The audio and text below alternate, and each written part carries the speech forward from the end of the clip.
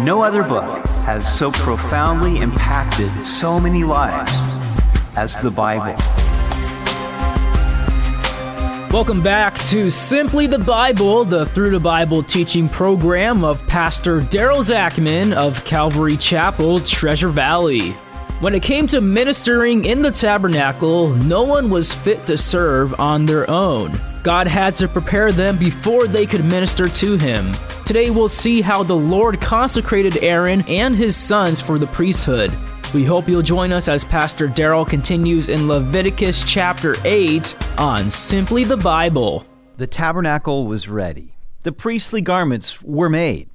God had given all the laws for the various sacrifices and offerings.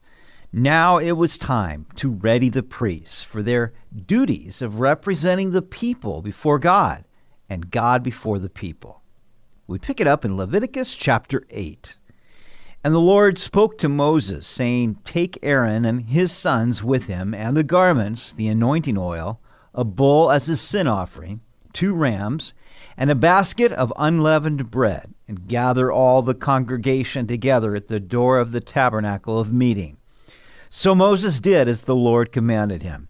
And the congregation was gathered together at the door of the tabernacle of meeting.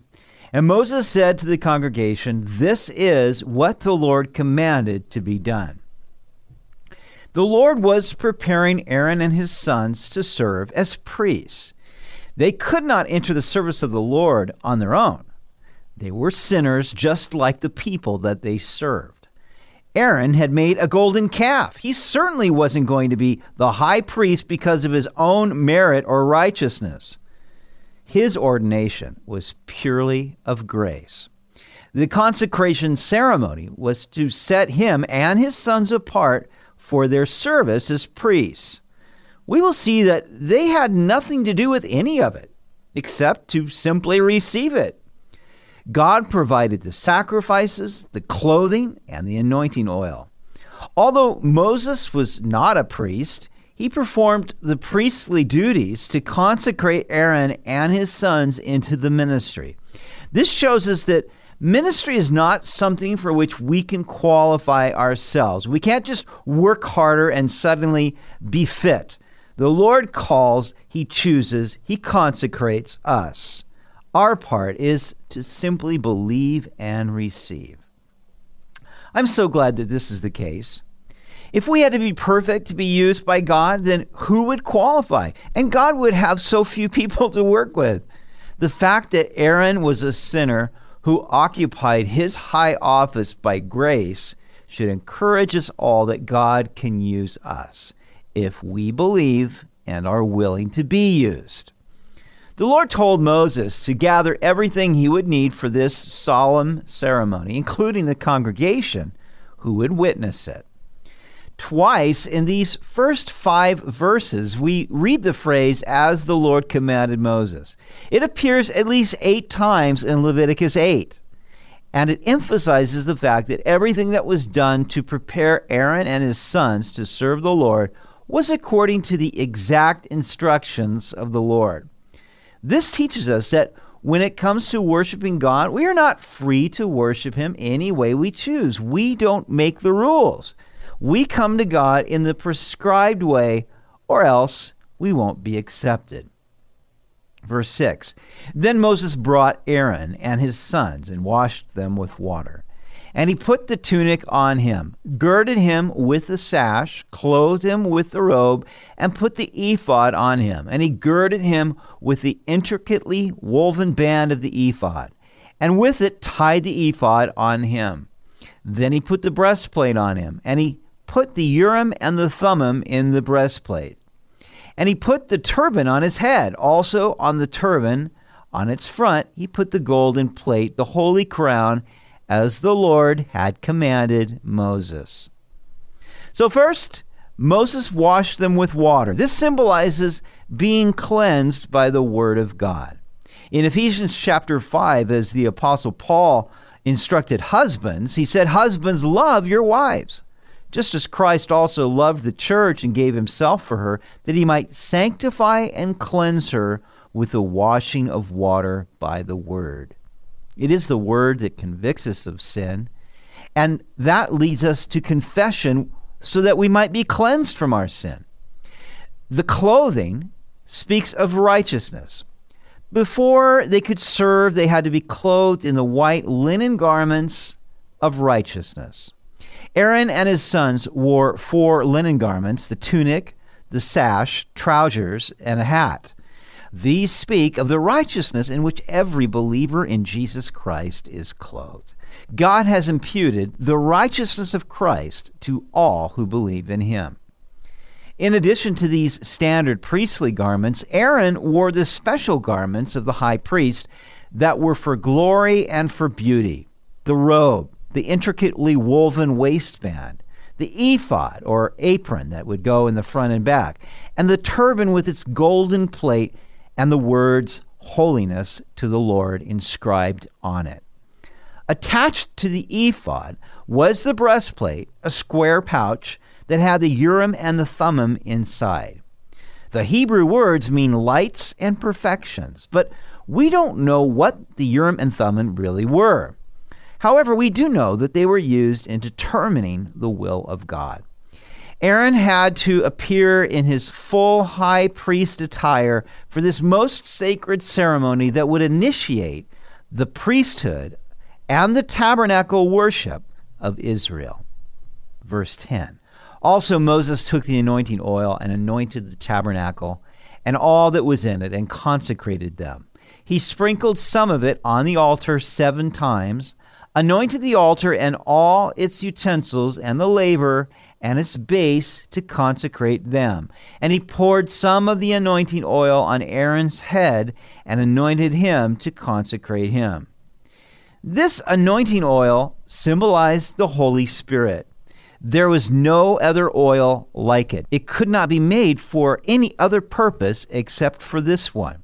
It showed that Aaron and his sons were anointed and consecrated to serve the Lord as priests.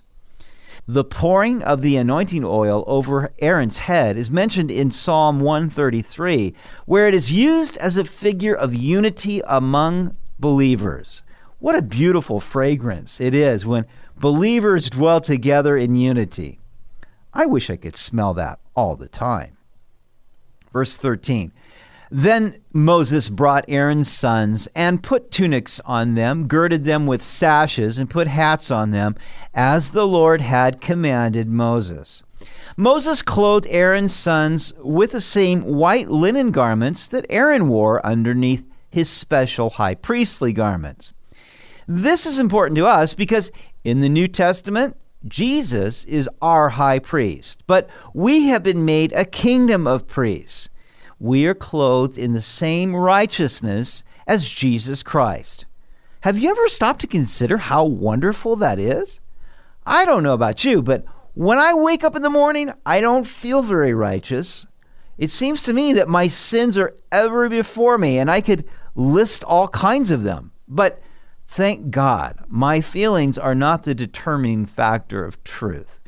I am clothed in the perfect righteousness of Jesus Christ because God says so. I am justified. That is, just as if I'd never sinned because of my faith in Jesus Christ.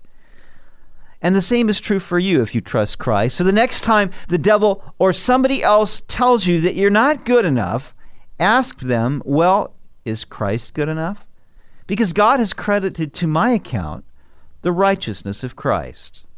This is symbolized by the white linen garments worn by the priests. And he brought the bull for the sin offering. Then Aaron and his sons laid their hands on the head of the bull for the sin offering, and Moses killed it. Then he took the blood and put some on the horns of the altar all around with his finger and purified the altar. And he poured the blood at the base of the altar and consecrated it to make atonement for it. Then he took all the fat that was on the entrails, the fatty lobe attached to the liver, and the 2 kidneys with their fat, and Moses burned them on the altar.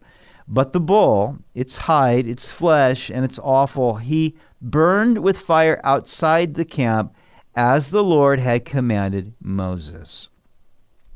So the bull was for the sin offering, and we know that if the anointed priest sinned, then the bull was his sin offering. Therefore, this bull was the sin offering for Aaron and his sons. As they laid their hands on the head of the bull, they were transferring their own guilt to the bull and signifying that the bull was representing them. And then Moses killed it. And he took the blood and put some of it on the horns of the altar all around with his finger to purify the altar.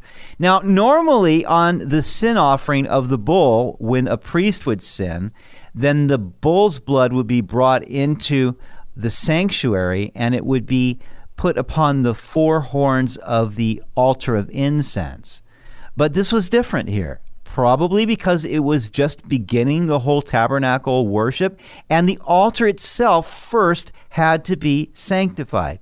The altar had to be purified or consecrated by the blood before it could even be used. Moses continued to do what would normally be done for the sin offering, that is, the fatty portions would be burned, and then the hide of the bull was burned outside the camp in a clean place. Now, Hebrews 9:22 tells us, and according to the law, almost all things are purified with blood, and without shedding of blood there is no remission. Therefore, it was necessary that the copies of the things in the heavens should be purified with these, but the heavenly things themselves with better sacrifices than these. For Christ has not entered the holy places made with hands, which are copies of the true, but into heaven itself, now to appear in the presence of God for us. So we know that everything in the tabernacle was a copy of the heavenly tabernacle. The earthly altar was purified with the blood of the bull, but the heavenly altar is purified with the blood of Jesus Christ. And now Jesus is our high priest, sitting at the right hand of the Father, appearing in his presence on our behalf. Why is this significant for us? Because we don't need to go to an earthly priest to confess our sins over and over again. We have a high priest in heaven who is our merciful and faithful high priest, who is tempted in all ways the same way that we are, yet he is without sin. And now he testifies of his righteousness. When we come and we believe in Jesus Christ, we may feel weak and unworthy, but God sees us clothed in the perfect righteousness of Jesus Christ. Don't let the devil rip you off by telling you that you are not worthy to serve the Lord. None of us are worthy to serve the Lord. That's why we need Jesus Christ, and that's why he's clothed us. And that's why this is so important when we look at Aaron and his sons being consecrated for the priesthood. They weren't worthy. They were humans. They were imperfect. They were sinners just like you and me. And yet God provided the sacrifices by which they could be purified and set apart, made holy, and made fit for the ministry. The real question is, are we willing to come and let God do that work in us so that he might use us for his glory? I'm willing. How about you? You've been listening to Simply the Bible, the Through the Bible teaching program of Pastor Daryl Zachman of Calvary Chapel, Treasure Valley. They meet Sunday mornings at 10:30 at Pepper Ridge Elementary School in Boise. Also, to listen to any of Pastor Daryl's teachings or to find out more about the church, go to their website at calvarytv.org. We'd really love to hear from you. You can also text WELCOME to 208-314-3377. That's 208-314-3377. Have you ever attended a powerful worship service where you knew that the Lord was present? Tomorrow we'll see how God showed up for the first worship service at the tabernacle. We hope you'll join us as we continue our study of Leviticus on Simply the Bible.